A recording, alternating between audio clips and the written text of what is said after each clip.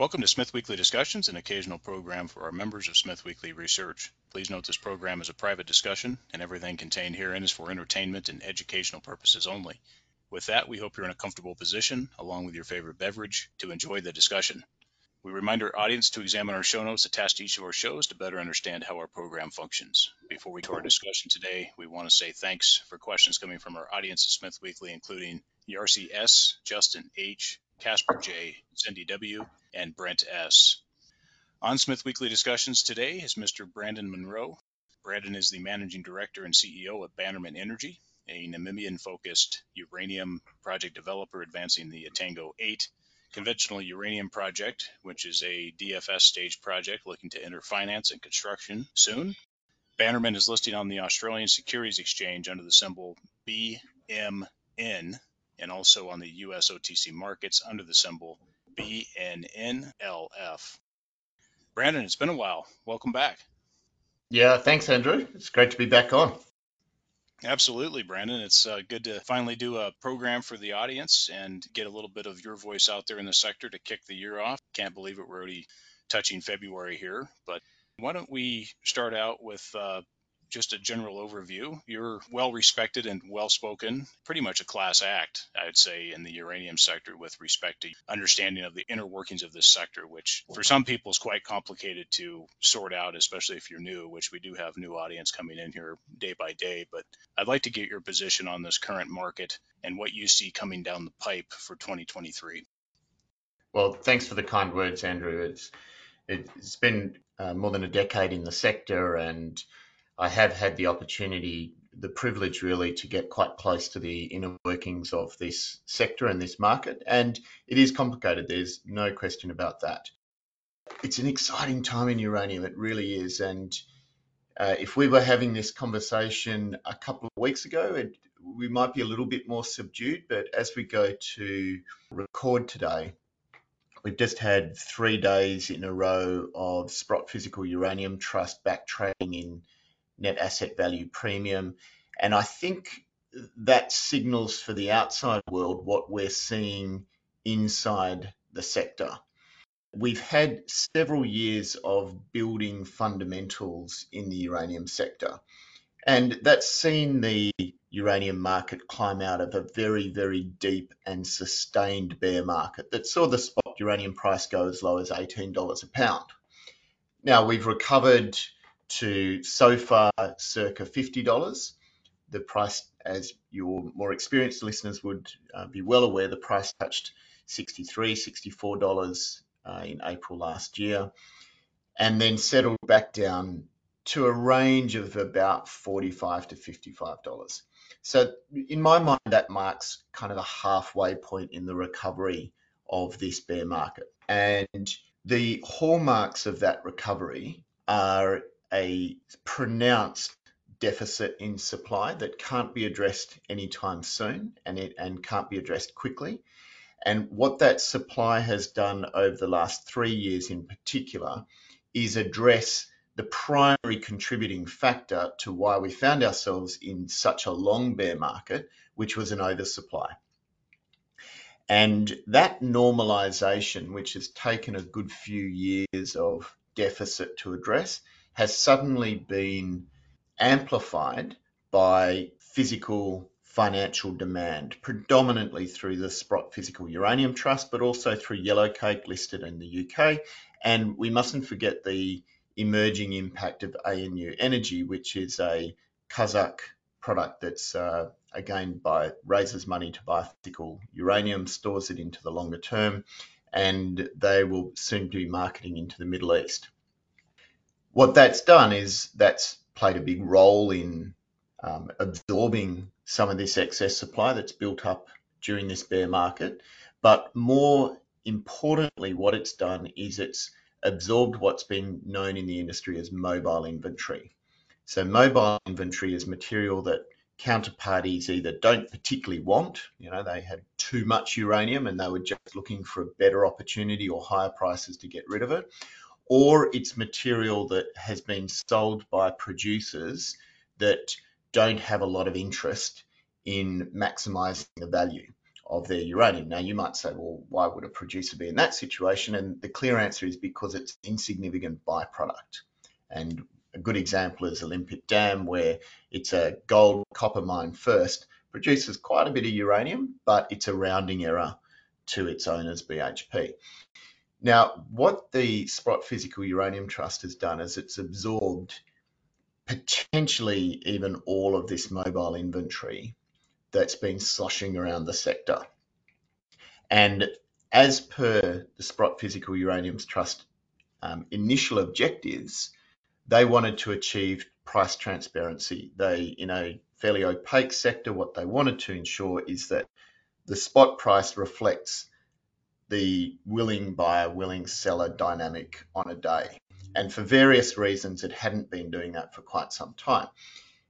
We're starting to see that now. We've seen in the last 3 days the uranium price edge up because of buying in the spot market and because it has tightened up, and there's the usual flows of material into the spot market. That's flows from intermediaries and other market participants. There are still producers that sell into the spot market, but it appears, and the industry view is, that the distortionate effects of an oversupply of excess material that's sloshing around just looking for a home has now been largely, if not totally, removed.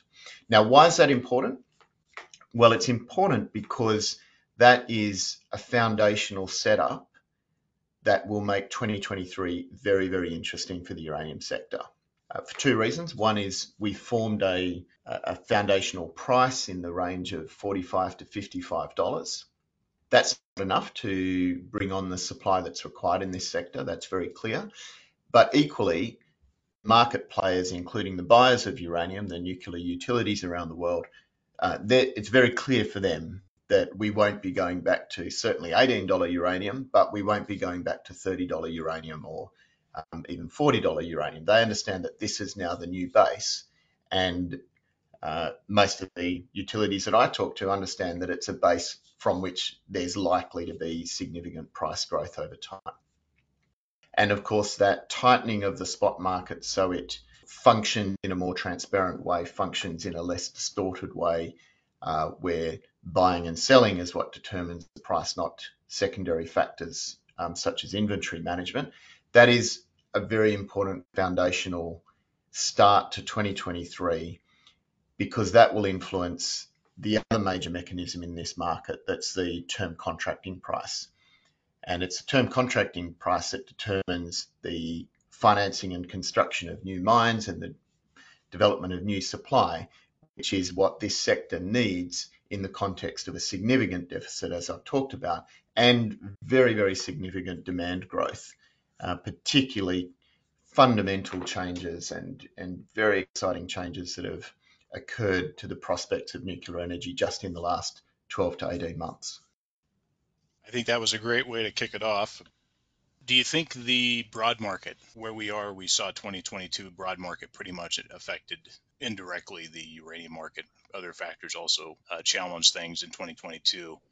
What do you see in terms of the broad market impacting this sector in spite of these incredible fundamentals, which again, you and I have been in this sector quite a while, you obviously longer than I have, but this is the most compelling turnaround I've seen in terms of fundamentals of any sector.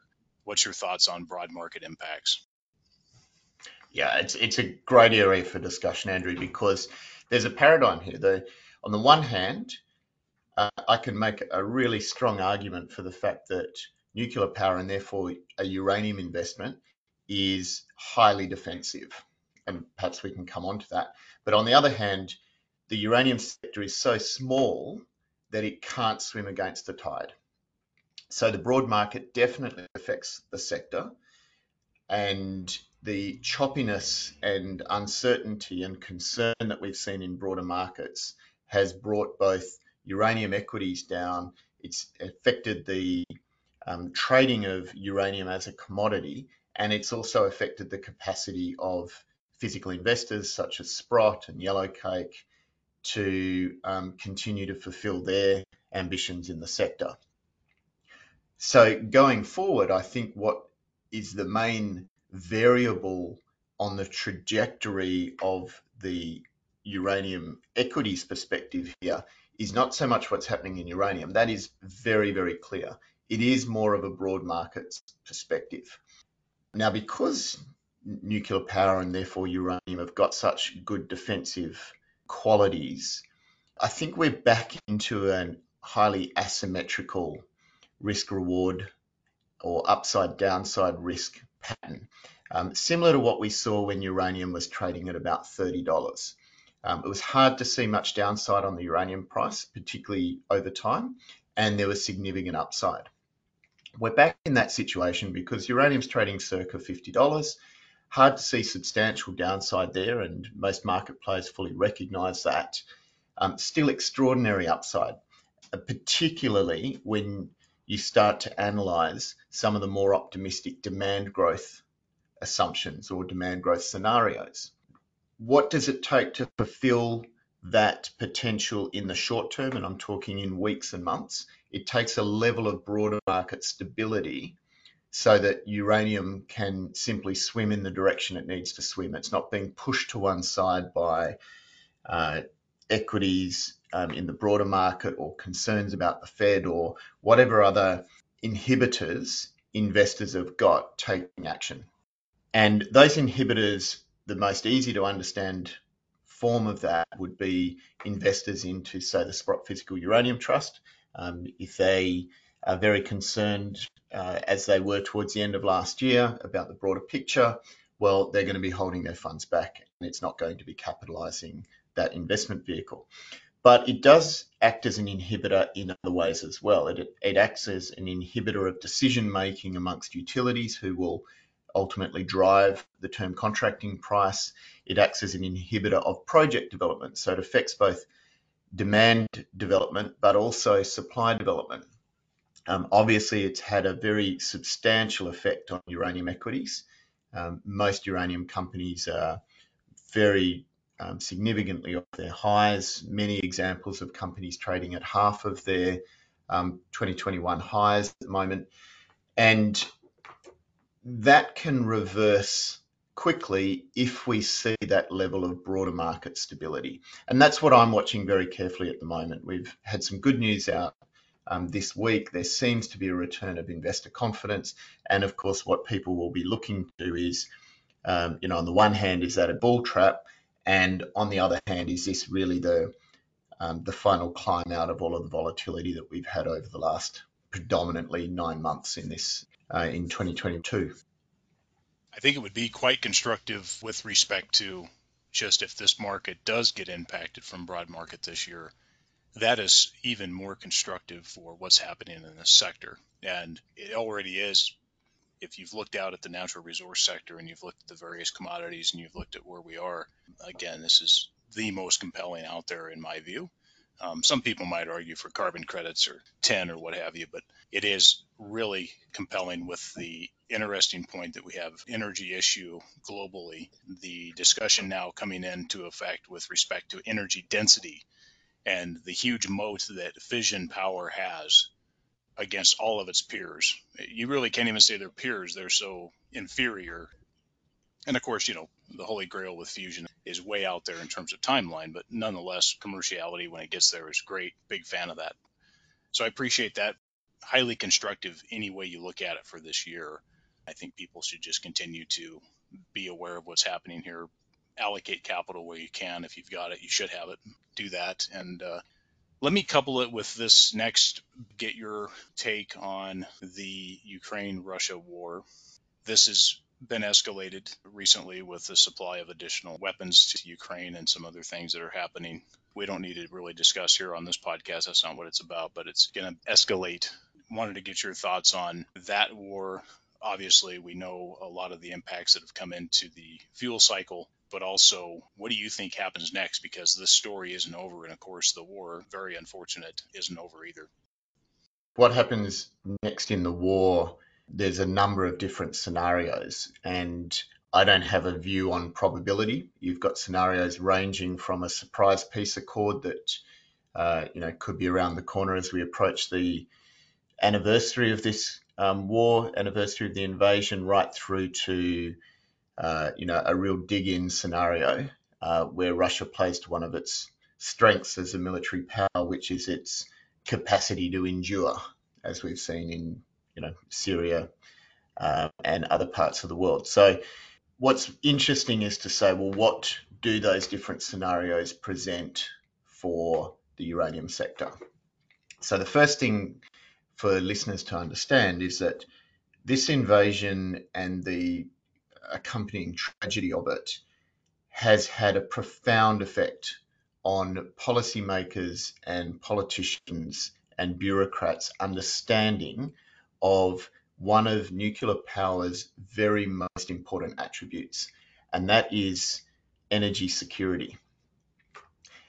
It had been abandoned, ignored, and you've got to say it, like, in a criminally negligent way.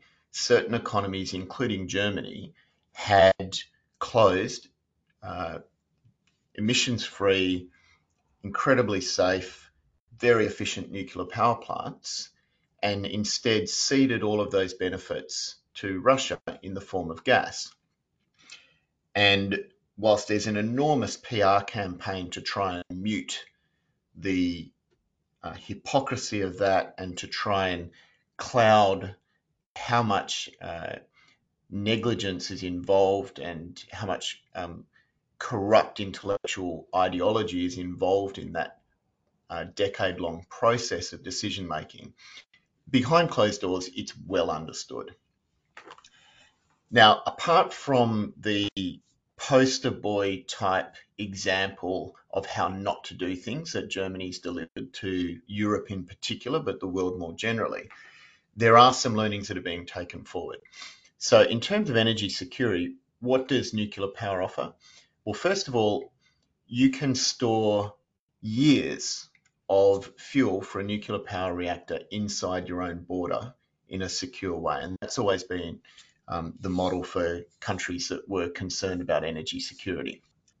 In a relatively small fiscal way, you can buy and stockpile many years of nuclear fuel and put it in a single warehouse that you can secure. So that's fundamentally different to any other source of energy, including the intermittent renewables. Like, whilst you can be pretty sure that the sun shines most of the time, it doesn't give security because it's not baseload, it's not 24/7.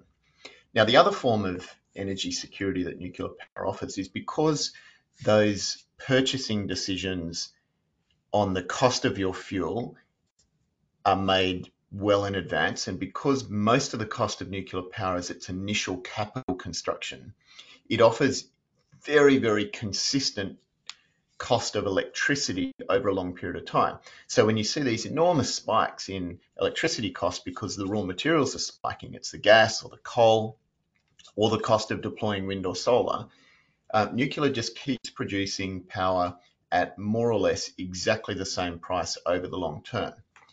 And we've seen just how much of a benefit that is for nuclear utilities in Europe in this current crisis. Now, that is being noticed. There's no question about that.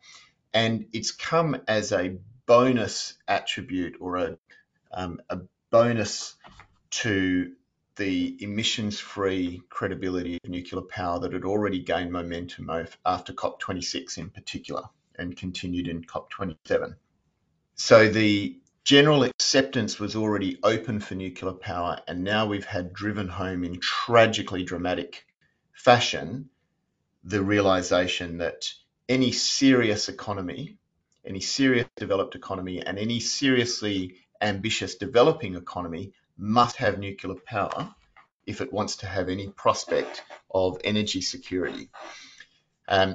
And what it also does is a number of secondary effects, in particular the cost argument. So we're in this remarkable situation in 2023 where the remaining holdouts of anti-nuclear sentiment, they've realized that they just can't win people's minds on safety anymore. They can't win people's minds on fear-mongering anymore. So they're trying to apply an economic argument.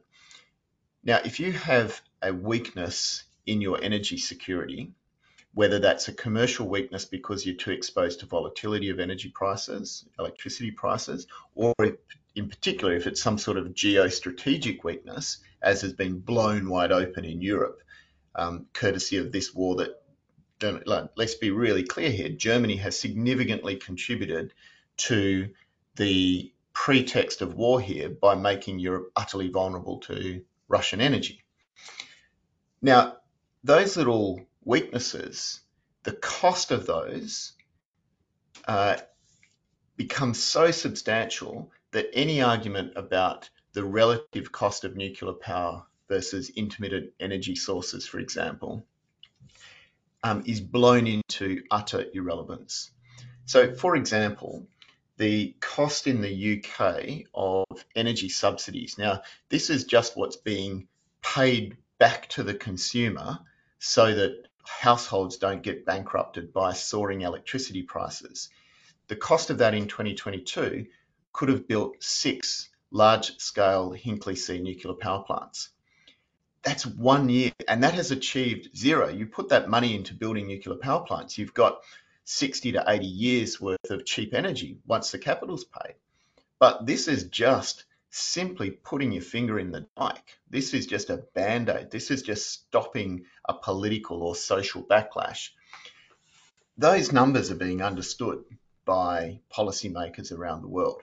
And whilst it hasn't yet found its way into the mainstream media, and whilst they're still being very cautious about testing the political waters, talking about it in public, behind closed doors, that's had a profound effect on the way that policymakers are viewing the prospects of nuclear power.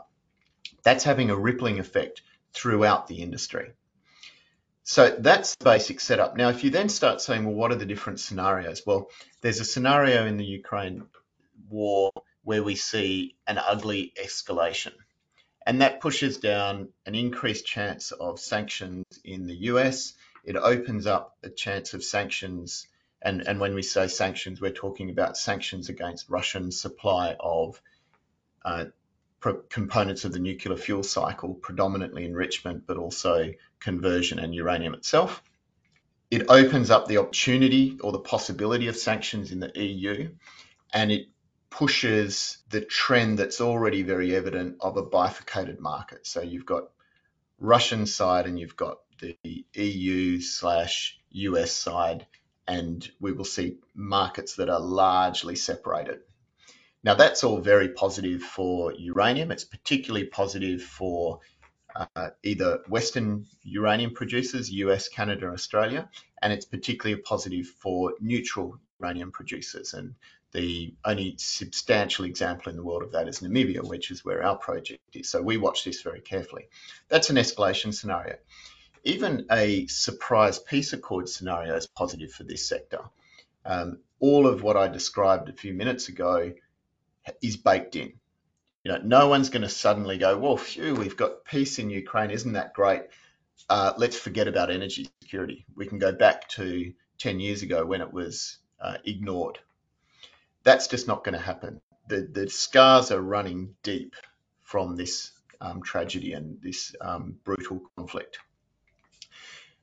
Then if you go to a scenario which is a prolonged war, so years of conflict there where perhaps Russia's objective is to totally destabilize and wreck Ukraine, so it can't be a NATO threat.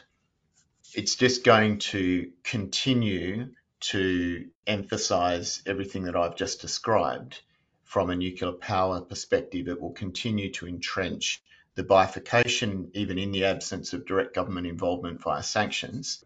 The impact on the uranium sector will be twofold. One is the demand growth that we're already seeing in nuclear power will widen the supply deficit that we've got at the moment, but it will also create special opportunities for new entrants because we've got two factors that are demanding new supply. And so new entrants as in Bannerman with our Advanced to Tango project.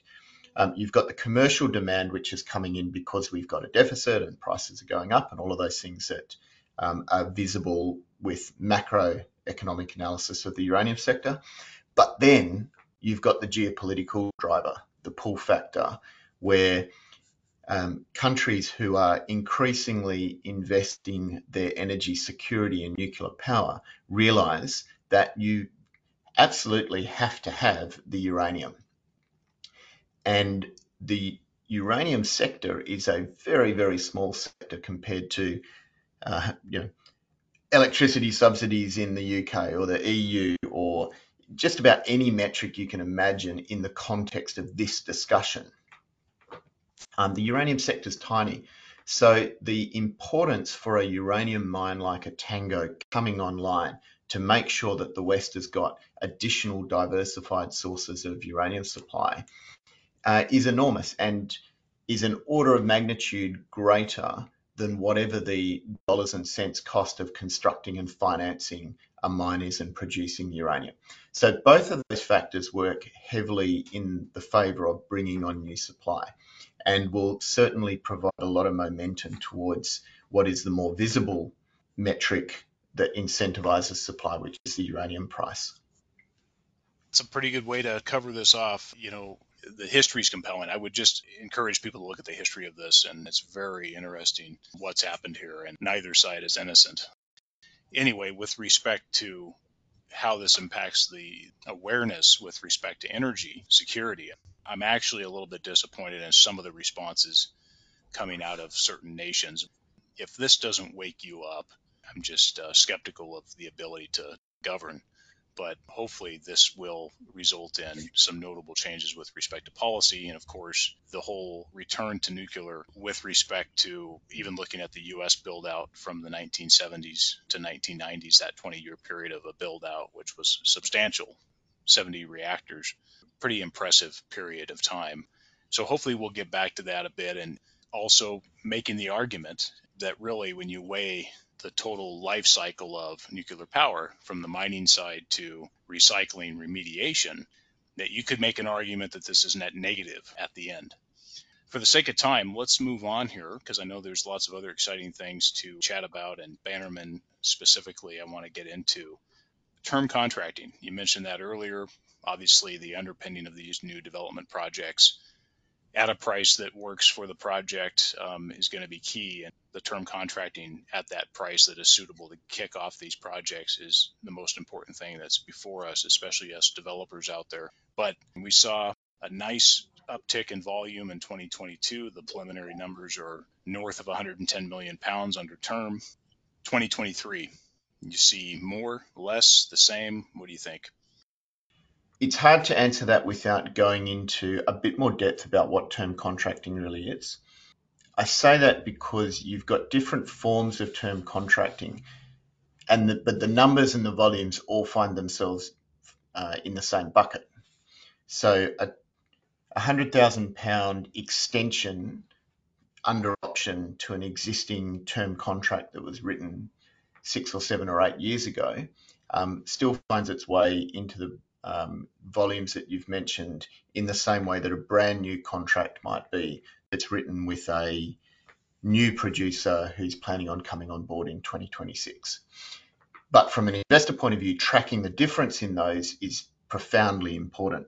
Most of the volume that was written last year and even the year before was in the form of off-market contracting. That, for example, would be an existing producer goes to an existing customer and they have a negotiation. It might be something like, look, would you mind rolling over that contract? Can we enter into another contract? Same terms, maybe different pricing, but it's quite an easy process as far as these negotiations go because the parties know each other. They know what they've just dealt with in terms of the contract that's either being duplicated or is coming to an end. As I say, in many cases, there's options built into those contracts. So it's not even a negotiation, it's just an election. And there's been a lot of contracts that have just simply been extended and rolled over. So if they're market related with their pricing structure, it comes down to what is the appetite of the producer to write more market related contracts and what's the appetite of the consumer, the utility, to accept more market related contracts, as opposed to some of the other pricing mechanisms. So that's a relatively organic, relatively easy process that doesn't give you a lot of data about the shape of the development of this industry. It just tells you that producers have got more to sell, and which they of course do because they're continuous mines, and the consumers have got more to buy, which of course they do because they're continuously operating utilities. Where it gets really interesting is when you go to the other end, which is term contracting of utilities with new suppliers. So it's a new relationship, it's a new level of due diligence and understanding, it's bringing on a new diversified supplier with a, generally speaking, a more intensified pricing negotiation, because the objectives of the two parties are quite different. So from a new producer's point of view, their primary objective is going to be writing term contracts that will satisfy financiers in whatever form that is. And so they're going to want to have more structure. They can't just simply say, well, we'll take spot plus $1 at the time of delivery, or whatever the whatever a pure market-related contract might look like. It becomes more important to them where they write floors into their contracts, where they write ceilings into their contracts, if they're dealing with some of the other mechanisms like base price escalated, and if so, do they escalate according to CPI, or do they need to escalate according to something else because there's so much cost inflation in the mining sector? As you can imagine, there's a stark difference between those two extremes, and there's a range of contracting that sits in the middle. And what's telling for me is more how much of that latter form of contracting do we see. And that's going to be that, and I can't predict that in a volume sense to answer your question directly, Andrew, because it's a function, first of all, of the price evolution in this sector. There's very few new producers of any volume that we can take notice of that will be willing to come into the market at based off current spot prices. So we need to see prices develop before the producers will be willing to start entertaining serious contracting. We also need to see the risk profile of the utilities evolve so that they are prepared to take a proportion of their portfolio and put it with a new producer where there's uncertainty about delivery timing, there's uncertainty about when they go into production, there's uncertainty depending on how complex the mining is. There's often uncertainty about how long commissioning will take. That's where our project has a real distinct advantage because it's so conventional. It's heap leaching and it's open pit and it's at surface. So for us, once we've actually initiated construction, we've got, in a relative mining sense, we've got a lot of certainty about that delivery timeframes. But not all mines are that simple. We're arguably the simplest prospective uranium mine that's in development at the moment and around the world. So there's other extremes on that.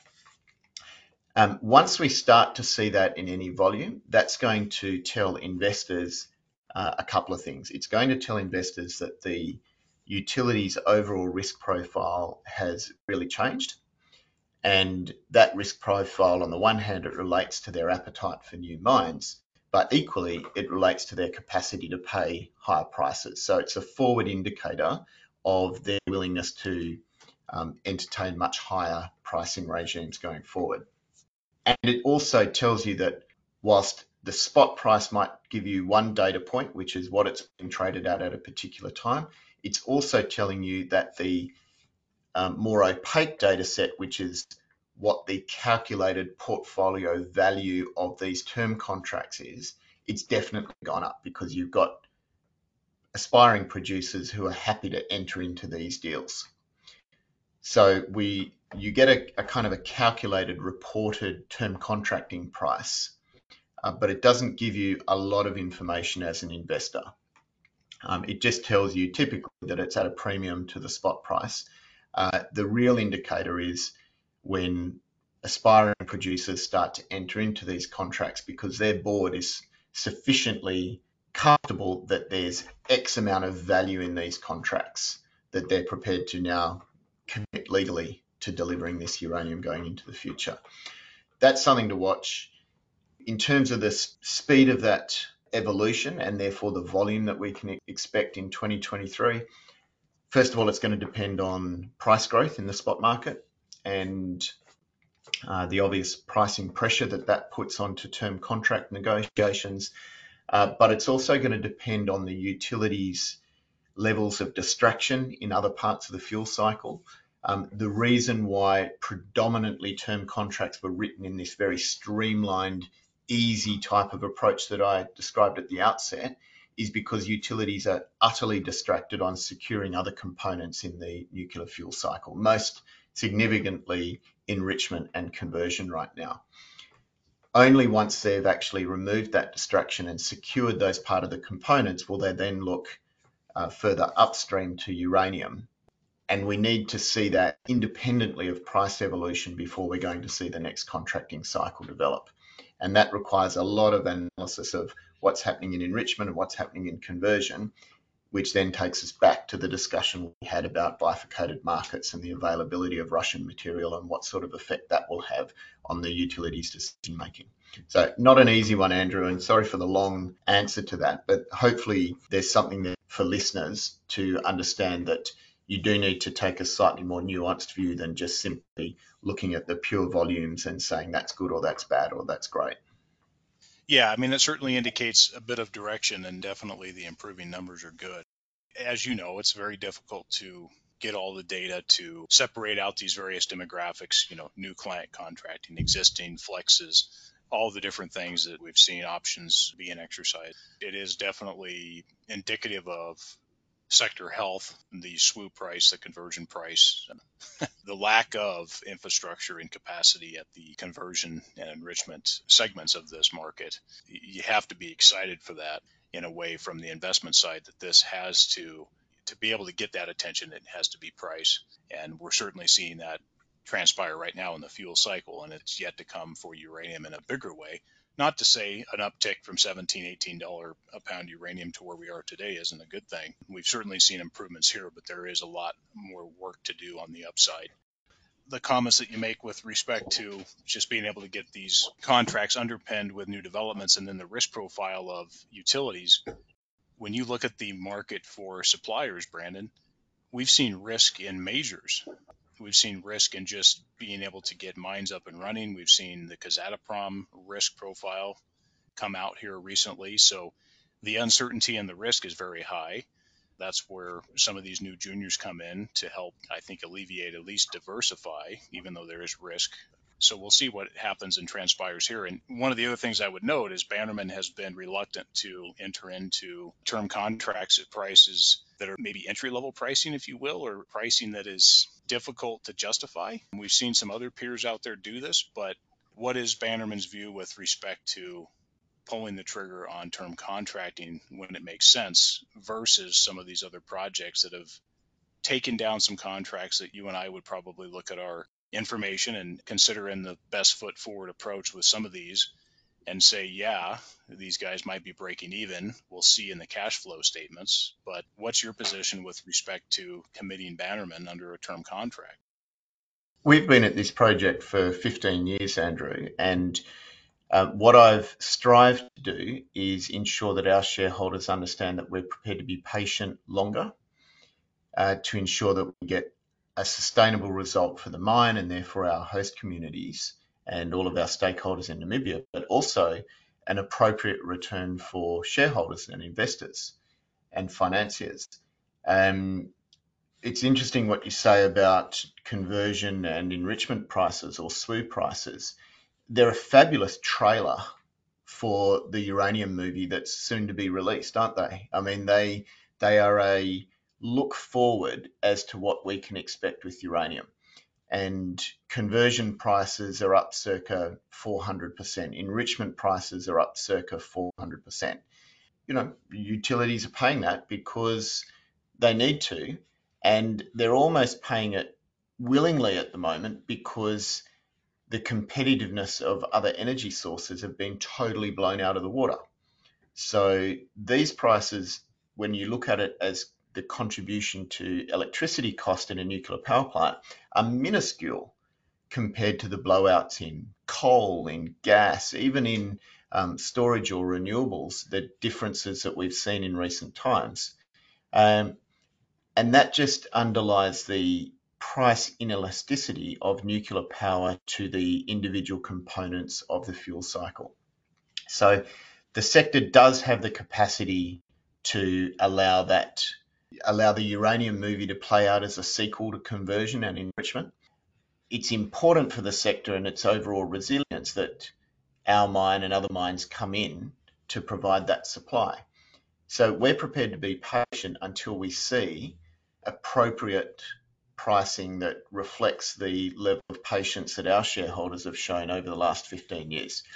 And I say that in comparison to some other companies where they've got other factors that probably put them on the timeline in a more acute way. Sometimes there's licensing of factors or other forms of social licensing within country that put them under pressure. Sometimes it's their own setting of expectations that puts them under pressure.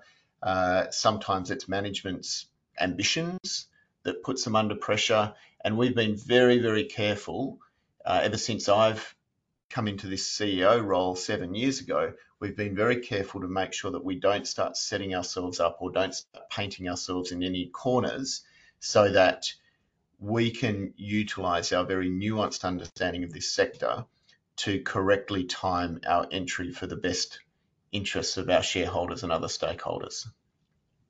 It's a tactful way to go about it, and I think it's the right way to go about it. Align with your views on this. Let's go to the Cameco Westinghouse Brookfield deal. Thoughts on that arrangement, and what impacts does it have on the juniors? So first of all, I love it. I think it's a masterstroke by Cameco. It does change the nature of the company, of course, and there'll always be secondary impacts that Cameco is managing with that. Makes it less pure play uranium. But Cameco have already been in the fuel cycle for decades, so it's not as dramatic as a pure uranium company going into other elements of the fuel cycle. They're simply enhancing that side of their business. In terms of its impact on the sector, very, very positive for a couple of reasons, really. The first reason that's astonishing but shouldn't be is that Brookfield Renewable, which on some measures is the largest private investor in renewables in the world, have now invested in nuclear. As I say, it shouldn't be surprising because nuclear, as you pointed out, it's got the lowest cycle impacts across a range of measures, including carbon, even compared with solar and wind. So it doesn't surprise you and me, and it shouldn't surprise people, but it has surprised people. There's no doubt about that.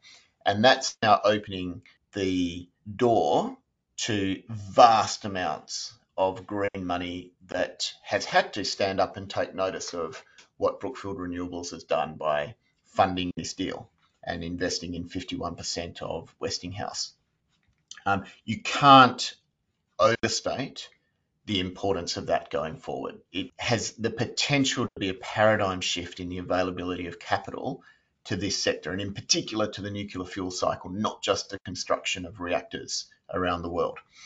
Now, the second thing that it's done is it's secured Westinghouse's future as a nuclear services provider. And that's very important to the sector in a range of different ways. Like, for example, Westinghouse is the lead fabricator to start displacing Russian fabrication for VVER reactors in Central Europe. That's just important for the stability of Europe and gives those nuclear utilities options.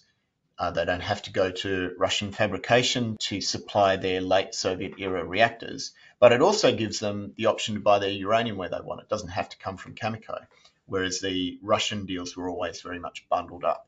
So from a new producer such as Etango and Bannerman, that means that has broadened our market with the opening up of those, in particular, those Central European utilities. And what it's also done in a more broad sense is it's hit the news wires. Like, it is big news.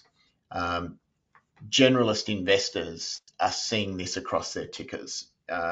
It's obviously had a big PR machine behind it. Cameco is the market leader, and as much as we are a minuscule little sector, it does add balance sheet, it adds liquidity, it adds oomph to the market leader in the uranium sector.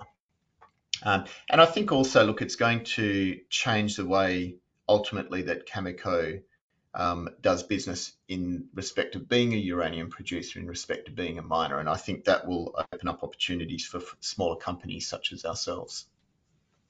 I share a lot of those same points, and we've discussed this a couple times in our letter, and an upcoming letter we'll be discussing it again. Further details and ideas surrounding this. Brookfield Partners' removal of Westinghouse from bankruptcy in 2018, I think, was the initial thinking with respect to the group there and their opinion on nuclear. And then, of course, it's materialized down the road here now at today's transaction. Bring up another point. The Rosatom order book for turnkey nuclear is absolutely incredible, even in spite of the war, compared to anybody else with their turnkey reactor program worldwide. This provides the competition back to the West a bit with this transaction, creates competition with Orano. And so I think it is very good. It shines a light on the sector. It brings forth some questions with respect to who's going to supply uranium in the future down the road here. And I think that's a big opportunity for juniors to step into that space as well and, show their worth, if you will. On a related topic, Brandon, we've seen some interesting mergers out there. This one included Cameco, Westinghouse, Brookfield. A few other transactions happen out there in the sector. Any comments at this point with respect to M&A activity? Well, it's good that it started. I think long on the record saying that the uranium sector has been its own worst enemy through being so splintered. When you've got a large splintering of particularly early stage projects, because of the pure market mechanism and where they get their capital from, i.e. stock exchanges, the messaging tends to be highly optimistic. And the utilities receive that messaging without a sufficient level of skepticism. It's a bit different once they're advanced projects like ours. You can't do a definitive feasibility study credibly and have that optimistic glean on it. It really meets the reality test once you put a definitive feasibility study out. But when it comes to the early stage, a utility could be easily forgiven for looking at all of the press releases and think, wow, we're going to have so much uranium coming down the chute at us in 10, 15 years' time that we don't need to worry. Now, as mining investors, we fundamentally understand that it's nothing like that, and that it's only a tiny proportion of those stories that will ever see pounds in the can, that'll ever even make it to the advanced definitive stage that has taken us 15 years to get to. And so the consolidation is very, very important, because obviously the cream rises to the top and we start to see the building of pipelines and portfolios in place of potentially competing projects. So I like it. I think it's good for the sector. I think the sector needs more of it. And ultimately, it's good for both sides of the equation, because utilities won't be dealing with one-off mine lives. Not every mine's got the luxury of ours of offering multi-decade production that will match off the life operating spans of many nuclear reactors. A short-term mine is a short-term supply that doesn't match well with the demand profile in this sector. So building pipelines is one way that utilities can engage with a counterparty that will be there for them in 30 years' time. In terms of, I suppose, our view of consolidation, it's evolved a lot with the advancement of Etango, and in particular, the repositioning of Etango when we reduced the scale from 20 million tonnes to 8 million tonnes. So for people new to the Bannerman story, for many years we were developing Etango at the largest viable scale. And that would have seen an average of 7.2 million pounds per annum come into the market. Now that's enough for 17 to 18 gigawatt style reactors. So, we were ready and willing to be a very large player in the market, but it came with a big capital cost, and that capital cost had the effect of eroding investor confidence during the bear market. It was multiples of our market capitalization at that stage. And what we started doing in 2019 is looking at how we could reduce the size of the project And we were very fortunate in one attribute in particular, and that's that our ore body is outcropping. It sticks out of the ground. So in the early stages, in the first 60 million pounds of production, we've got a very low stripping ratio. And that meant that we could defy the typical bulk tonnage mining mantra, which is bigger gives you more economies of scale, makes you cheaper. We could work within that smaller stripping ratio and actually produce a far more economic project at a smaller scale, which can then be expanded. So that's had two primary implications when we talk about consolidation. The first implication is that we've now got in the Etango 8 project, we've got a definitive feasibility study that's fresh off out of the engineering firm. So it's viable, it's current, it hasn't been eroded by price inflation or uncertainty or any of that. So that's current, and it's staying current through our front-end engineering and design process that we're engaged in at the moment. And it's viable, it stands on its own 2 feet. We don't need consolidation as a company to bring that to market. The other thing is, unlike most other projects, we've got an inbuilt optionality in the form of expanding our own project. So if we want to increase our production in a few years' time, well, we could acquire another asset and increase production from a different production centre, or we could increase production at Etango. And we know the ore is there. Under our previous development scenario, 20 million tonne large scale, we defined 130 million pounds of reserve within well over 200 million pounds of resource. So we know the material's there, we just need to mine it faster. That puts us in a strong position, Andrew, because it means that we can be patient, but we can also be extremely disciplined about what proportion of the Etango value proposition would we be willing to share in order to acquire another asset. I think with the definitive feasibility study really showing the viability of Etango and demonstrating to all of our stakeholders, both in the investment community but also in the nuclear industry, that Etango is a viable project that will come to market, and we've now built the team to do that.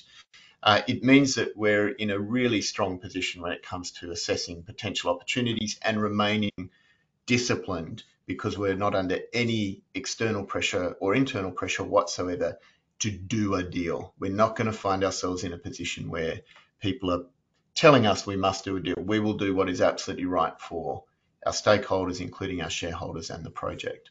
And that's a real nice position to be in. You know, many of your listeners would know that I've got an M&A background. I was an M&A lawyer for many years, and I can't tell you how many times I've seen bad deals done because of internal or external pressures. And I've seen good deals done with companies that are very patient and are doing those deals based on a well-conceived strategy that has a disciplined fundamentals approach to value and synergies. I think that's well said. The market seems to agree here over the last couple of years. I wouldn't say all of them are good, but certainly there's been a few that have been very tactful. And I agree with that position, and the fact also the ability to expand this project once Etango 8's up and running, what the potential for expansion is the next phase, if you will. And I think that's important to point out. Okay, let's get into Bannerman in just a moment. I want to move into Namibia, and then we'll drill down to the Bannerman level. Namibia specific news item came out in December 2022. The government of Namibia halted a project of Uranium One due to environmental concerns. Brandon, is this an indicator of policy towards Russia, or do you see it really as just a project specific matter that gets resolved? It's project specific. It's in a very new discovery. It's well away from the existing uranium production base in the Erongo region, and it's in a very different environment politically and ecologically to where uranium is mined in Namibia at the moment. So first of all, it's project specific. The other thing that it really says about Namibia is Namibia absolutely takes environmental constraints and environmental responsibility seriously. And there's a community-based concern, which government has now shared through its recent actions, that not enough environmental work has been done on this potential project. So a little bit of background to help your listeners. So Namibia has always been low-grade bulk tonnage open cut mining. That is what's built such a successful uranium sector over more than 45 years in Namibia.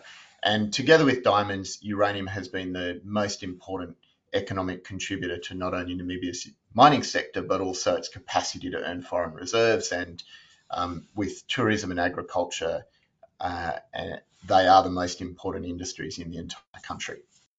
That's always been a particular form of mining. The social support for that is very high. Everyone's seen the Rossing uranium mine consistently deliver benefits to the country, to the host community.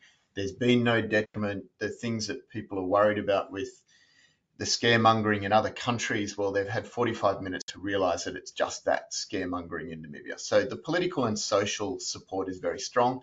And Rio's legacy has been an exemplary environmental performance, which has also got the local country comfortable that, yes, uranium mining can be done properly and appropriately without environmental cost. So enter Uranium One, who make a new discovery. It's quite deep, and not only a new discovery, but it's a new form of mining to Namibia, which is in situ recovery. Now, it's not new for Uranium One. They've got extensive experience in Kazakhstan and Russia, and in many respects, they were the market leaders in this form of extraction, particularly with acid. So for them, it's quite normal, and perhaps that's where they failed to read the in-country tea leaves sufficiently well.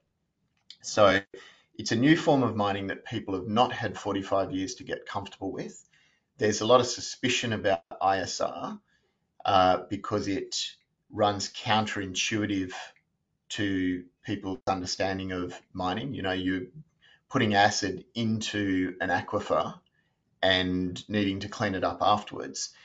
And then the other factor that's quite unique is Namibia is a highly arid country. Most of the country is desert.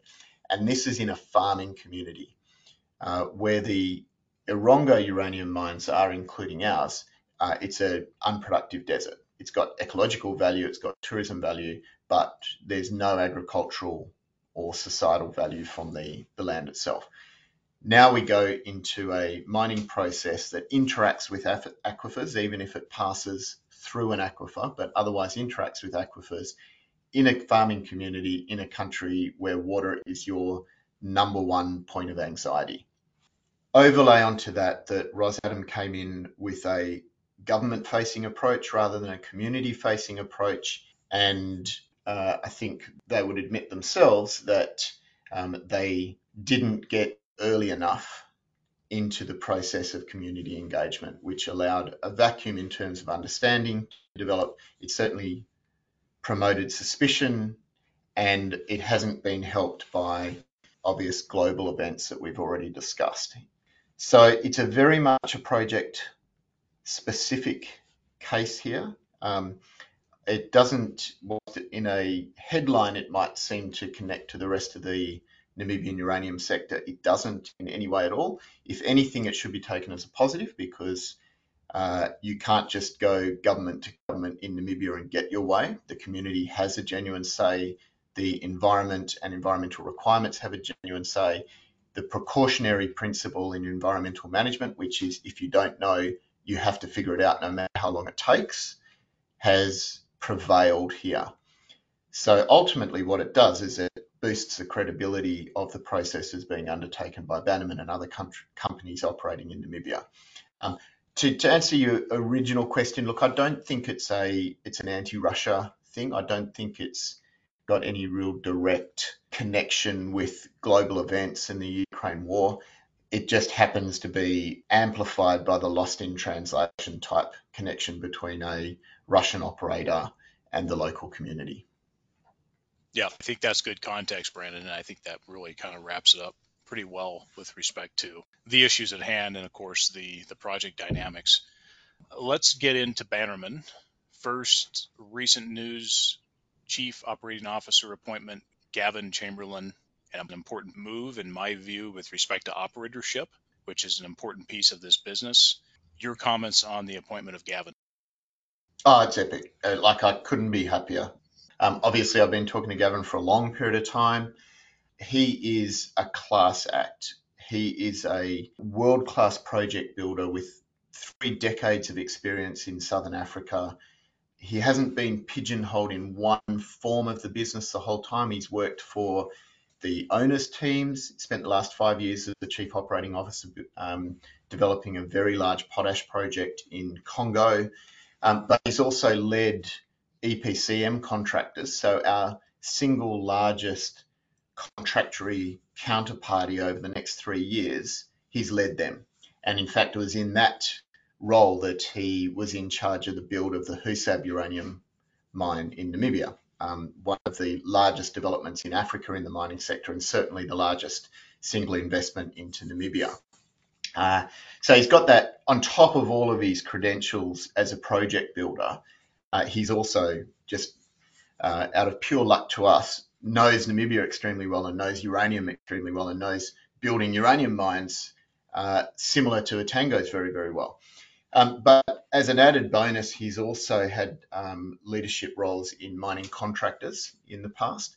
So the other side of our business that's very important, which is the mining contracting, the contracting of the mining process, he's got deep experience in understanding that. Look, add to that at a personal level, he's awesome. He's very, very well liked. When we were talking to people inside the industry as we were assessing bringing Gavin on, one of the descriptions that were given to me was he's got the most powerful black book in Southern Africa. And that's important to us because we're going to be building a workforce. We're going to be bringing in key hires. We want to do things with a certain level of culture and we want to be an absolute leader.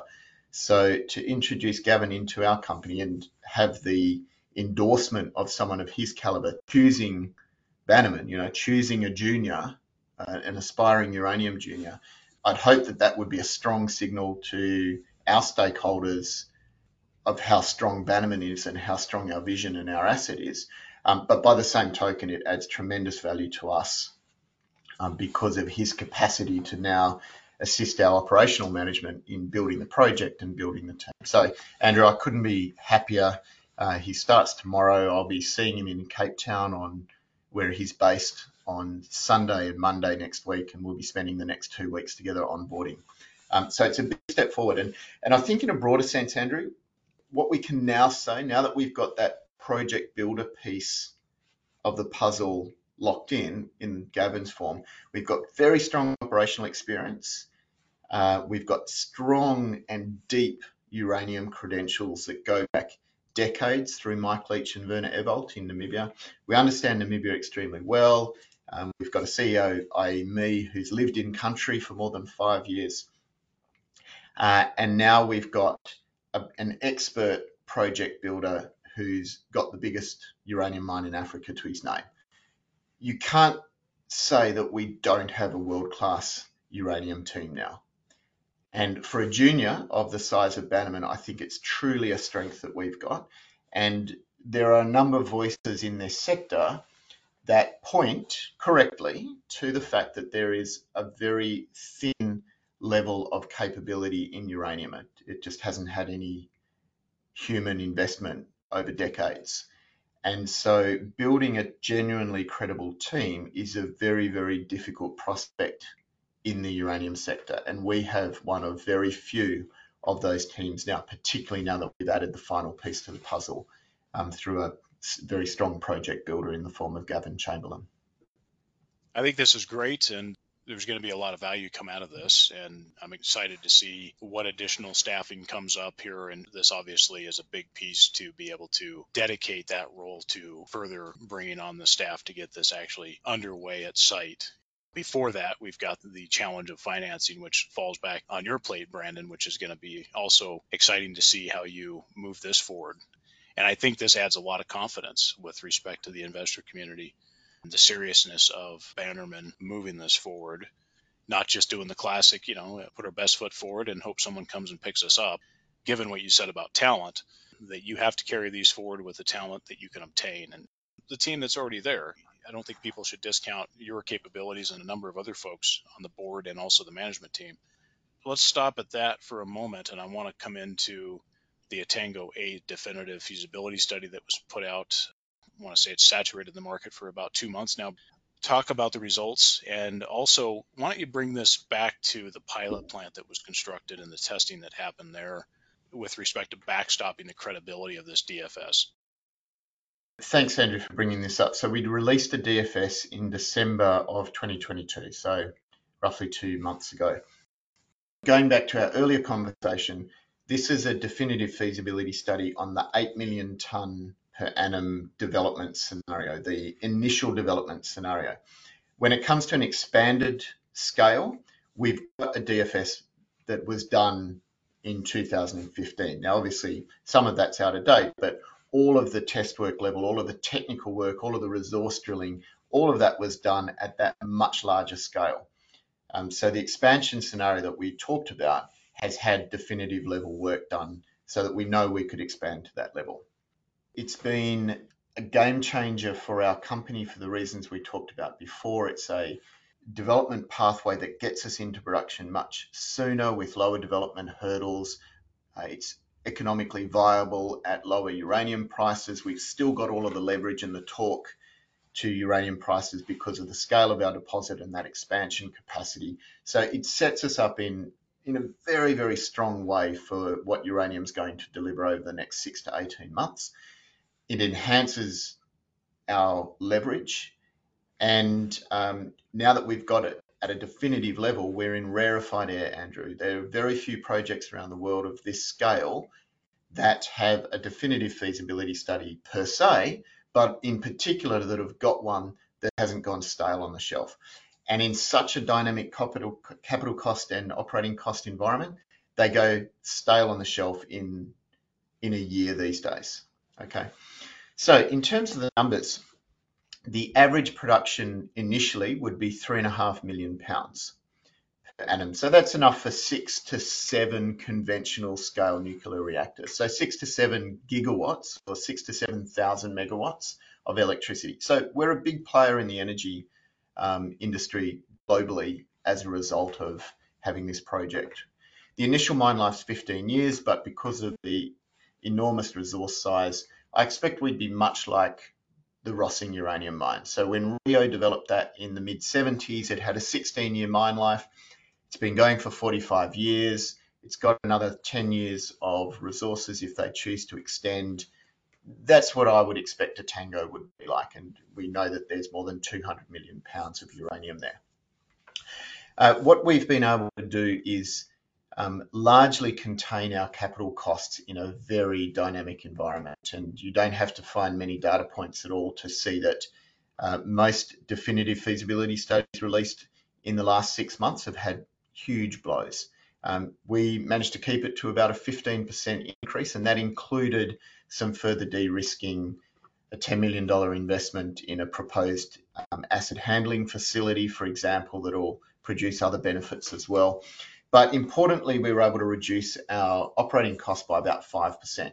So essentially, we were able to maintain the economics of our August 2021 PFS in the face of an industry that's got runaway costs in many different respects, including for producers such as the biggest in the world, Kazatomprom. Very, very happy with the result, highly credible result. The lead engineering firm was Wood PLC, prominent in the nuclear sector, one of the leading mining engineering firms around the world, certainly the leader in Southern Africa. At a holistic level, Andrew, really, really happy. So what does it mean for economics? Well, at that initial mine life of 15 years and at that initial production of 3.5 million pounds, we end up with a life of mine stripping ratio of 2.22. So that's low, but it starts very low, as I described before. With our heap leach demonstration plant that you mentioned, we've demonstrated over operation that spans years a consistent and fast leaching in the plant of 93%. Now, we've applied conservatism to that because this is a DFS, and so we've used a processing yield of 87.8% with low acid consumption. So that gives us 53 million pounds of total production within a mining reserve of about 60 million pounds. We've used a base case price of $65 a pound. And, I'd remind people that the spot price touched $63 less than a year ago. So we think that's a very reasonable assumption to base your baseline economics on. Cash operating costs are $35 a pound and a pre-production capital of $317 million US dollars.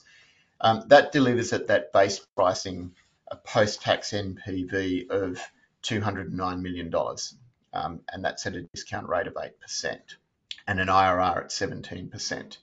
That's the minimum incentivization that we would require, a contract portfolio that balances that out over time at $65. But you would have gleaned from the early part of our discussion that that's not where I have my sights. And so we published a upside case assumption of $80 a pound, which I think is far more realistic based on my analysis of the sector and what is required to bring on sufficient supply, even in the short term, to meet this growing sector deficit. So at that $80, what it does to our economics is that, well, it increases the cash flow by 69% because of that leverage factor that we've got. That all goes to the bottom line and government royalties. So it increases the IRR to just short of 25%. The NPV explodes from $209 million to $435 million US dollars post-tax. And our leverage continues to increase exponentially from there, because every consequent dollar less royalties and taxes goes to our bottom line. If you then start to, as an investor, start to work with whatever upside scenarios you're working with, the volume and the expansion capacity and the known pounds in the ground mean that we still maintain extraordinary leverage to the uranium price, particularly when it's calculated as a proportion of our current enterprise value. I think those are pretty good results despite the market conditions and, of course, the cost escalations we've seen in the mining sector. I mean, you've seen, let's dust off some of these other reports that have been held by some of these other development juniors that haven't been touched as far as revisions. I think it's pretty safe that you can tack on 35% easily without breaking a sweat. Most of these numbers aren't going to come down. The nature of this business, the nature of the markets here, and the currency health that we're dealing with here, I don't think is conducive to significant reductions. Yes, we might see a little bit of comebacks on some prices in the short term, but I don't see that it's going to hold. And overall costs are going to be higher. The $80 price point, more than viable. We've had some varying opinions on this, but definitely that this would move quite a bit higher from here. With respect to the reception of the DFS, I understand there was a divergence on the reception, depending on the investor demographic we're talking about, whether it's an institution or maybe a retail investor, and the views that came out on this. Talk about that reception in the market, and then also contracting profile, how you guys would approach filling the book on this project based on the phase one, the Tango 8, if you will, and what portion of that book you guys might leave open for opportunistic events moving forward. Yeah, so the professional investor reception was very strong. So our institutional shareholders, the analysts who cover us, other institutional investors that I've been talking to, their sentiment was very similar to the way that I described it. It's a great result, highly credible, puts us into rarefied space in the sector, and it's a very solid asset that's got credible, honest numbers that from a professional investor perspective, you can now judge the project and its prospects on. So that was all very positive. They liked the way that we presented the information. We presented a lot of information. We disclosed very openly. It's easy for an analyst to check his or her own model because of the level of disclosure that we've provided. And that was all ticks in the box. I didn't get a single negative comment from any of the institutional and professional investors I spoke to. When you say a divergence, if you were to judge our retail investor community simply by the comments on Twitter, then maybe there was a divergence, but I'm not sure that that's quite right to do. I think people who've got an axe to grind tend to become more vocal when your share price goes down. And the whole sector was in a period of decline at the end of last year. and we happened to release our DFS on a day when the whole sector was down several percent. Cameco was down more than 5% in the lead from North America that we received onto the ASX. And so our share price went down the same amount that market leader Paladin's share price went down. So there was no correlation between our DFS and the share price. But of course, what that did is anyone who had negative comments to say, perhaps because they were invested in a competitor, for example, felt that they were able to come out and criticise the DFS, not on the basis of what the DFS was, but on the basis of what their screen told them. And as I've just said, when we were tracking the market leader, well, that's utterly irrelevant. So I'm not sure that there was a divergence of opinion amongst retail investors. The retail investors that I've had feedback from, they might not have had the sophistication to judge it in the way that professional investors, but I think our messaging was good enough that they were able to realise that it was a really good result. You're also getting your own feedback, Andrew, so you might have something to add to that. But by and large, it's been really well received, and it sets us up now very, very well for what we want to deliver in 2023. And again, I come back to this concept that we're in a very unique place. With the position that we've got in this industry is shared with less than a handful of other companies across the Western world. And that's special. And that puts us in a very strong position going into the dynamics for 2023 and beyond that we talked about at the start of this podcast. Yeah, I think that there was just a bit of confusion. Everybody's got their different motivations, right, Brandon? I mean, some folks will talk down Bannerman just to get shares cheaper if they can. I mean, it's been tried. I think sometimes people look at this and they forget that what about phase 2 and 3? What is the upside? And sometimes people don't see that in a revised, focused in on one piece of the ore body at surface.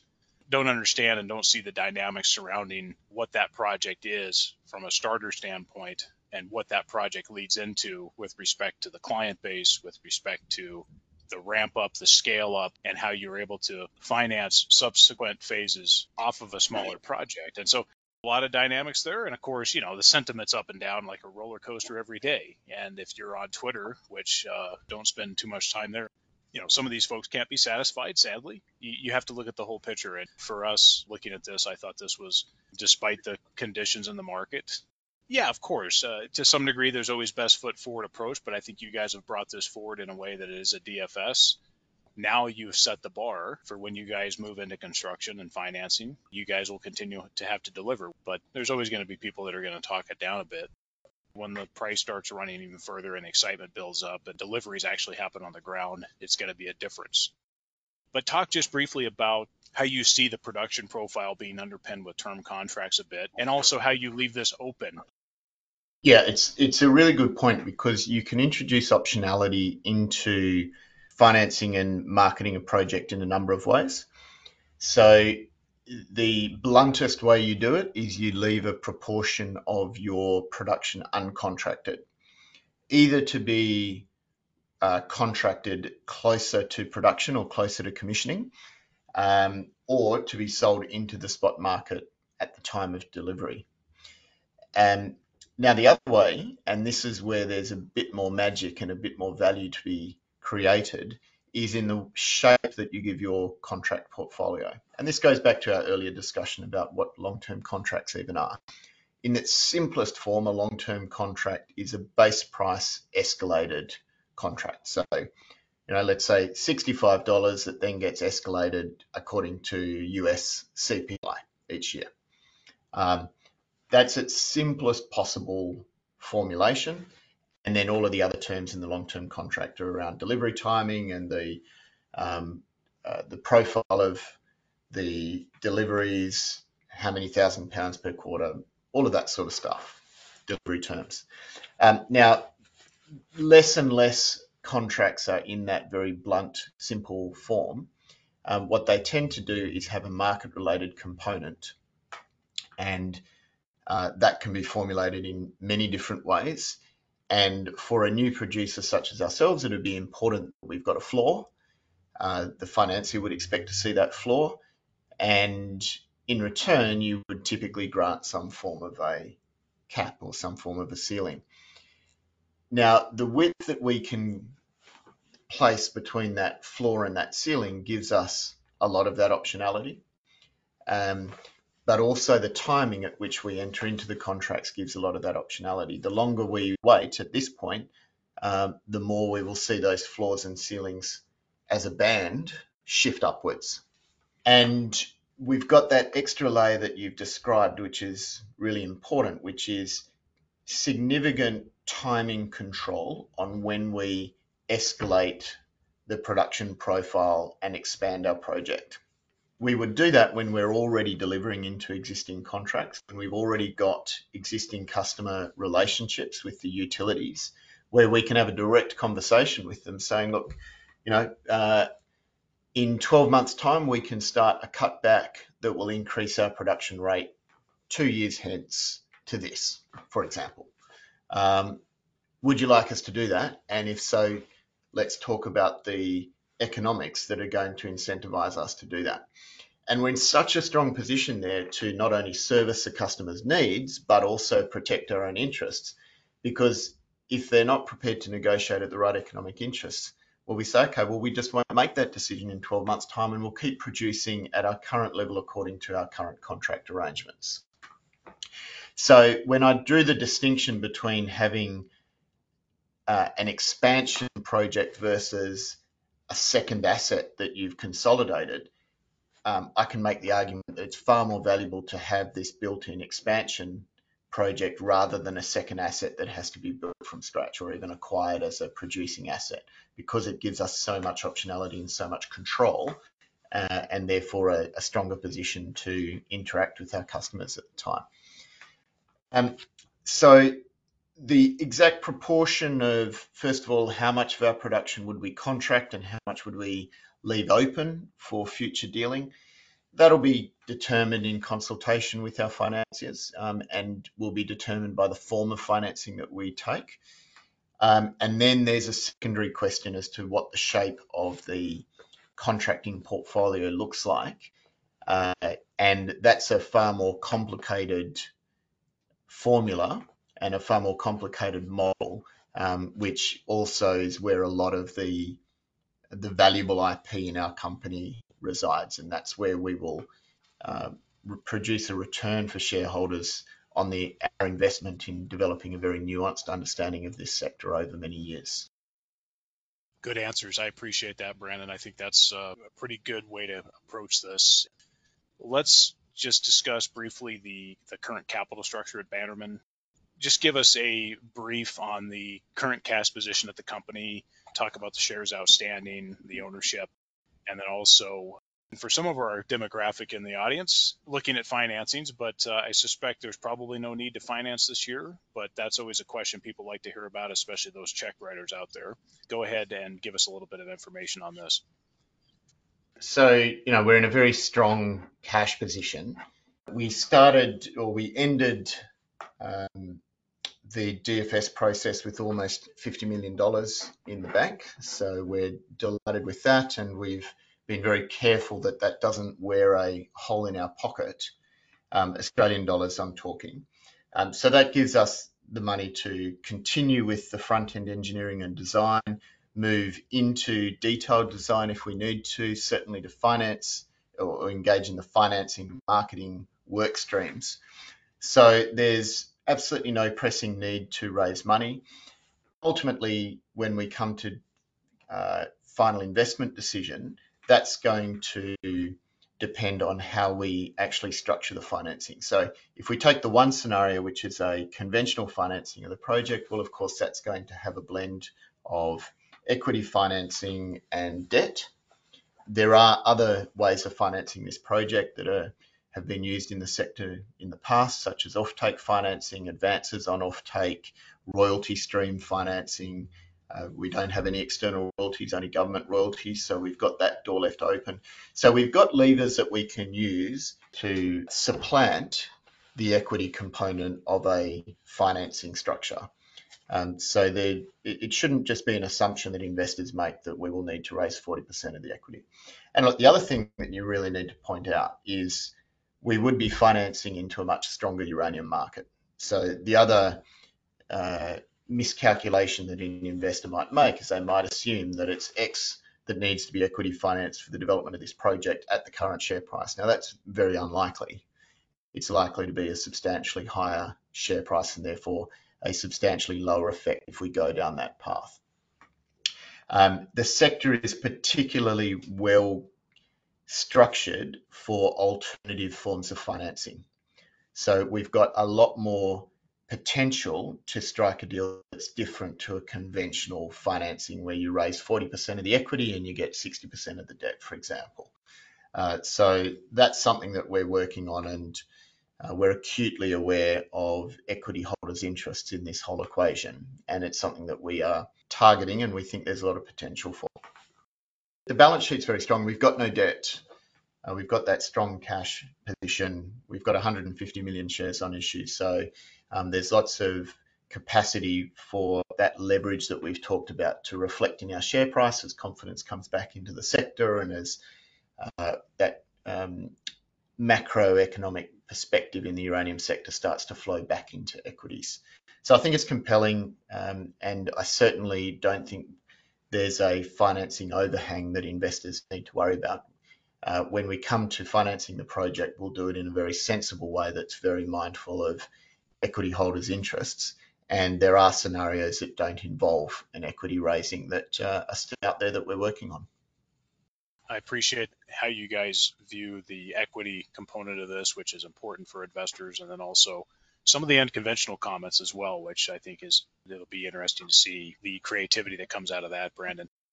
During mid-2022, Bannerman invested in a small rare earth focused company in Namibia Critical Metals, listed on the TSXV. Talk about this transaction just briefly and how this will benefit Bannerman shareholders as well as synergies with Etango 8. Yeah, so it's actually very exciting because it's a very small transaction compared to our size. We have been careful not to promote it too broadly. That's the job of the TSXV listed company, Namibia Critical Metals. But it's nonetheless very interesting and something I'm very happy to talk about. So NMI has the Loftel project in Namibia. It's a xenotime project which is very unusual in the Western world because it's enriched with dysprosium and terbium. Now, for people who aren't deep into REEs, they're the heavy rare earths with yttrium and one or two other minor HREEs. Now, the reason why dysprosium and terbium are so important is together with NdPr, they are the permanent battery metals. As investors, we mainly hear about NdPr because that's what most REE companies have got, if they're lucky. Very few REE companies have got the heavies in the form of dysprosium and terbium, so they've obviously not inclined to promote them and talk about them. But they're every bit as vital as NdPr and far rarer. So there are only two advanced stage dysprosium terbium xenotime deposits in the Western world. The others, Browns Range, held by Northern Minerals in Australia. So Loftel's very unique in that respect. The fact that it's in Namibia, it's only a few hours drive from our Etango project, is important for us. We've known the asset for a long time, known it well. We know the management well. We know the in-country people well. We knew the shareholder well that we purchased the stake from, the strategic stake. So for us, it was a low-risk transaction. And importantly, it's financed by JOGMEC. So it's financed by the Japanese industry consortia into the future. And that means that first of all, it doesn't have a distraction risk for us. We can essentially be a passive investor in this company. But secondly, it doesn't have a development capital risk that's going to come back to us. It's not going to compete with Etango. Its financing pathway is very, very clear from here. And the NMI, the company that we've invested in, will find itself in the very fortunate position of having a 19% free carried interest at the end, with all of that financing risk and responsibility passed over to Japanese industry.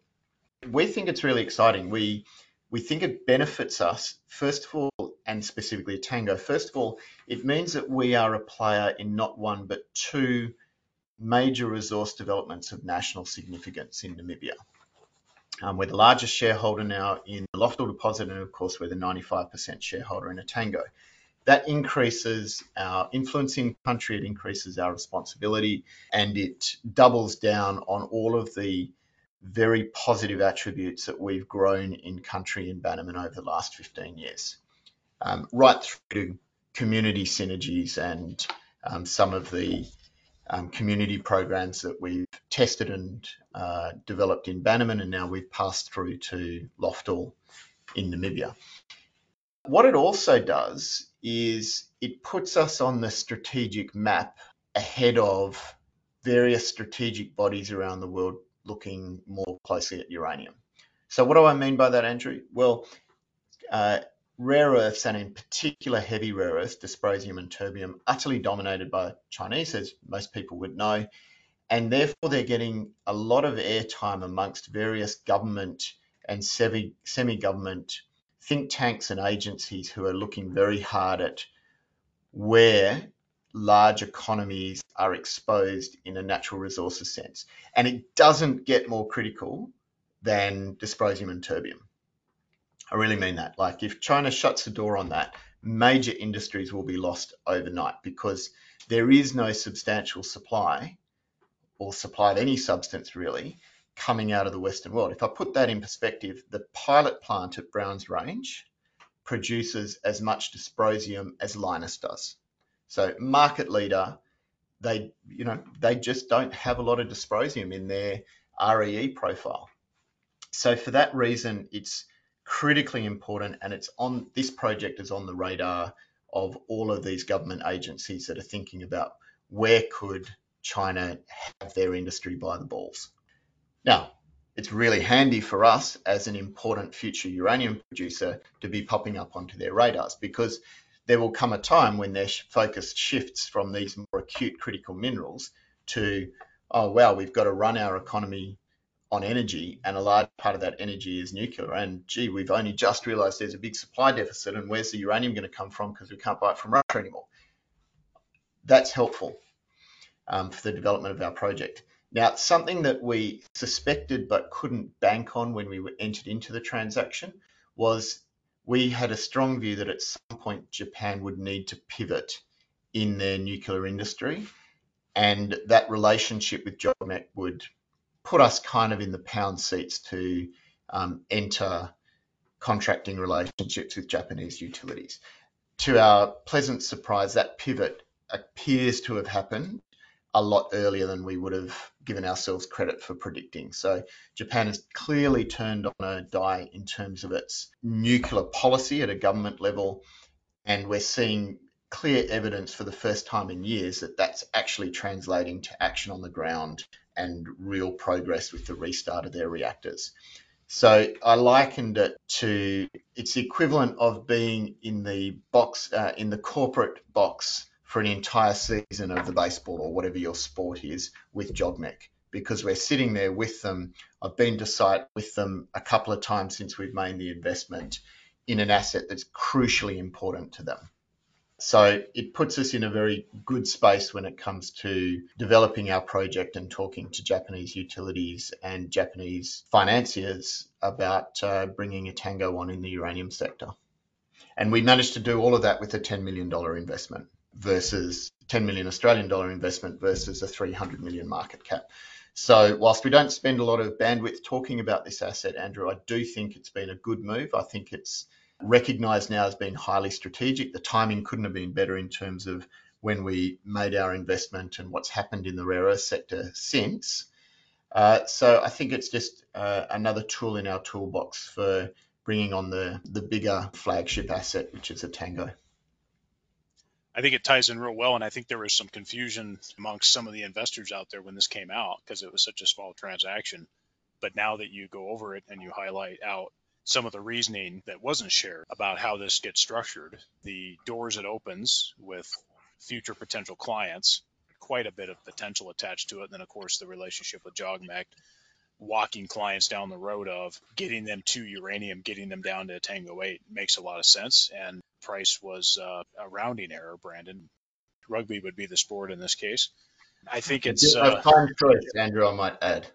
this was a good move, and I appreciate you explaining it a little bit more because I don't think everybody fully realized the impacts of this. It'll be interesting to see how this goes. Uh, Sustainability and community efforts in Namibia, and also more broadly with some of your other efforts in the uranium and energy communities, Brandon, because you're well known out there. You do a lot of work with the WNA, and you're really just buried in this sector. What has been happening on this front? Oh, well, thanks, Andrew. This is a good warm up for me, actually, because you're right. I have earned myself a profile in, let's use the word ESG and uranium around the world. And in fact, late tonight, my time on going on an OECD webinar with the likes of Niccolo Mai, who's the CEO of Orano Mining internationally, to talk about ESG and talk about a report that OECD's just released into the societal benefits and community benefits of uranium mining. So thank you for giving me the chance to practice. So it's very important to us, but it always has been. It's not a knee-jerk reaction to investors prioritizing ESG concepts. It's been fundamental not only to our project risk management, but also our corporate ethos since we started. And I started working for Bannerman back in 2009 as GM, or General Manager Corporate Development, basically a VP position. And one of the first things that I was given was the responsibility for managing our environmental impact assessment and management plans, including the social aspects. And that included the rare opportunity to formulate a community engagement plan and a corporate social responsibility plan, as it was back then, and then to implement it. And many of those programs are still running today, which is extremely satisfying for the team, but also for myself. To give you just one example, our early learner assistance program was conceived by a senior employee back then. We rolled it out for the first time together with the Ministry of Education, and basically that meant going to primary schools, talking together with the ministry, with their principals, to identify those students who were at serious risk of dropping out of school, almost always because of economic factors. So often it was things like their parents just simply couldn't afford to buy them a pair of shoes and they had a long walk to school. Or they had to share shoes with a sibling and so they couldn't go to school every day. That sort of stuff. And so what we did is we selected some schools and we piloted by identifying these students, getting from the principal their shoe sizes, their uniform sizes. In those days, parents had to pay a nominal, but for them, substantial amount to go to school. And so we would provide a uniform, we'd provide the shoes, we'd provide some basics, and we'd pay the school fees on behalf of those vulnerable students. Now, that's actually quite profound, because if a student drops out at a primary level from school in Namibia, they never get back in. And they leave school before they can count, and they leave school before they can write. And the chance of them escaping the poverty cycle is very, very slim. So if every student that we can intervene, even if they don't go all the way through to grade 12, but at least they make it into high school where they can count and they can write and they can learn a few life skills, that is quite literally life-changing. And also for their families as well, because once one student in a family's made it through school, the chance of their siblings going through school is much higher. And even simple aspects like giving them a pair of shoes meant these, and giving them a uniform, meant that these kids had a pride in going to school. In many instances, they would challenge their parents, who felt that maybe they ought to be herding cattle instead and bringing a little bit of bread for the family. So these are profound, life-changing impacts. And what makes us really proud with this program is we've been doing it for long enough that we've put 3,300 kids through this program. So there aren't too many opportunities in the mining sector to say you've had that sort of impact as a development company. You know, we haven't earned a cent in this business. We haven't even entered into production. And I can give you examples like that in the tourism industry. I can give you examples like that environmentally and in other social programs. We've got an outstanding 5% equity holder in our project, which is the One Economy Foundation, who do incredible work in hard to tackle taboo African issues like gender-based violence and fatherless impacts. And they're prepared to tread where others fear to tread And so we're incredibly proud to have them as a partner. That is genuine substance. That's not about just making a fancy brochure and quickly throwing a bit of money at someone and taking some photos of pretty looking kids, which unfortunately is the flavour of greenwashing that many mining companies, less in uranium, but many other mining companies have got. This is a deep personal commitment by every single one of our employees to effect change in Namibia. And the advantage of having such a long history of doing it and just the sheer numbers with these different programs, including what I've illustrated, is that it can be easily distinguished from companies who haven't really paid attention to it, and also can be easily distinguished from companies who might be at risk of over talking or over promoting what they have done in the communities. The government appreciates it, our investors appreciate it, our future customers absolutely appreciate and recognise its importance. Having that endowment of social credit becomes more and more important as Nuclear's social licence improves, because we will become a supplier of choice of uranium to a number of utilities who put these sort of factors front and centre. So it has a huge personal payoff. It makes it easier to recruit. The likes of Gavin Chamberlain, I don't think he would have looked at us twice if we didn't have this social credibility together with the environmental and governance and other factors. But he wanted to be a part of what we're doing because he believes in nuclear and uranium, but he believes in the way that we're doing it. So it has this benefit. It has a benefit in the way that we're going to be able to find customers for our uranium. And it has an unquantifiable but substantial benefit in the way that we've been able to attract and retain our social license in country. I think that's the right approach to go about it, because you mentioned both sides of the spectrum, the middle of the road approach, if you will, to doing it right, where the edges of the road are not doing it right in one way or the other, over promotion or not doing anything at all. And also just the fact that, again, even your time in the country, you didn't need the acronym of ESG to be able to do these things. This should come naturally to respectable operators that have integrity. The stewardship component of becoming an operator, or even in your case, a developer. And these efforts at the developer level is also very notable, because you haven't earned a penny in this business with respect to actually producing and having a revenue.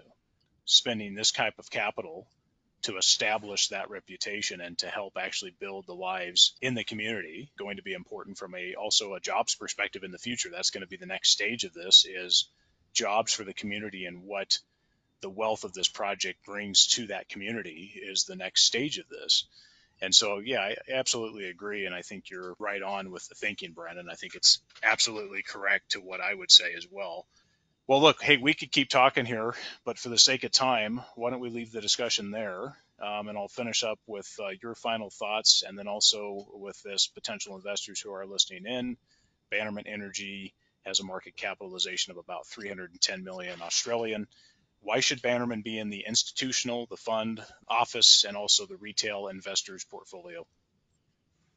I think we should be in every uranium investor's portfolio. If they're holding more than 3 or 4 companies, we should be there. Now, first of all, because every uranium investor needs African exposure, preferably Namibian exposure, because it's such a good operating environment and it's so stable.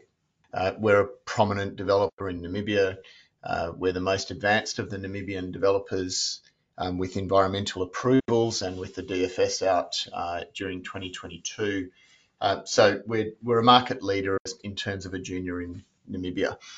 But also, apart from just being an advanced project, as we've talked about, it's a low risk technical project which will find its way into production. And it's also exceptionally leveraged, particularly when you compare the number of pounds we have in resources and reserves and our production profile and expansion capacity compared to that $310 million market cap Aussie. So the value proposition, I think, is very clear for a uranium investor. And when we talk about portfolio, obviously every portfolio benefits to an extent by diversification, but in uranium it's particularly true. And I think for an investor who's looking for a part of their portfolio that represents leverage to upside or upshoot uranium price scenarios, but with a lot of underpinning value that creates the type of asymmetrical value proposition that we see in the broader sector, I think Bannerman's perfectly positioned for that. Look, and the last thing, just to touch on something we talked about, in my own investing, I always put management first. Because it's management that will steward an asset through to superior shareholder returns, but it's also management who will protect value when things don't go to your plan as an investor, at least. I can really say that between our board and our senior management team, we are world class and exceptional for a junior company that's under $1 billion market capitalisation. So they'd be the top points, and welcome any further inquiries. And we do show a lot of respect to shareholders. We communicate well, and the same with investors. So any of your listeners out there, Andrew, if they're not already on their register, I'd obviously be delighted to welcome them in to join our mission to become the next producer in Namibia. What's the best way to make contact over there? So we've got 2 Twitter profiles.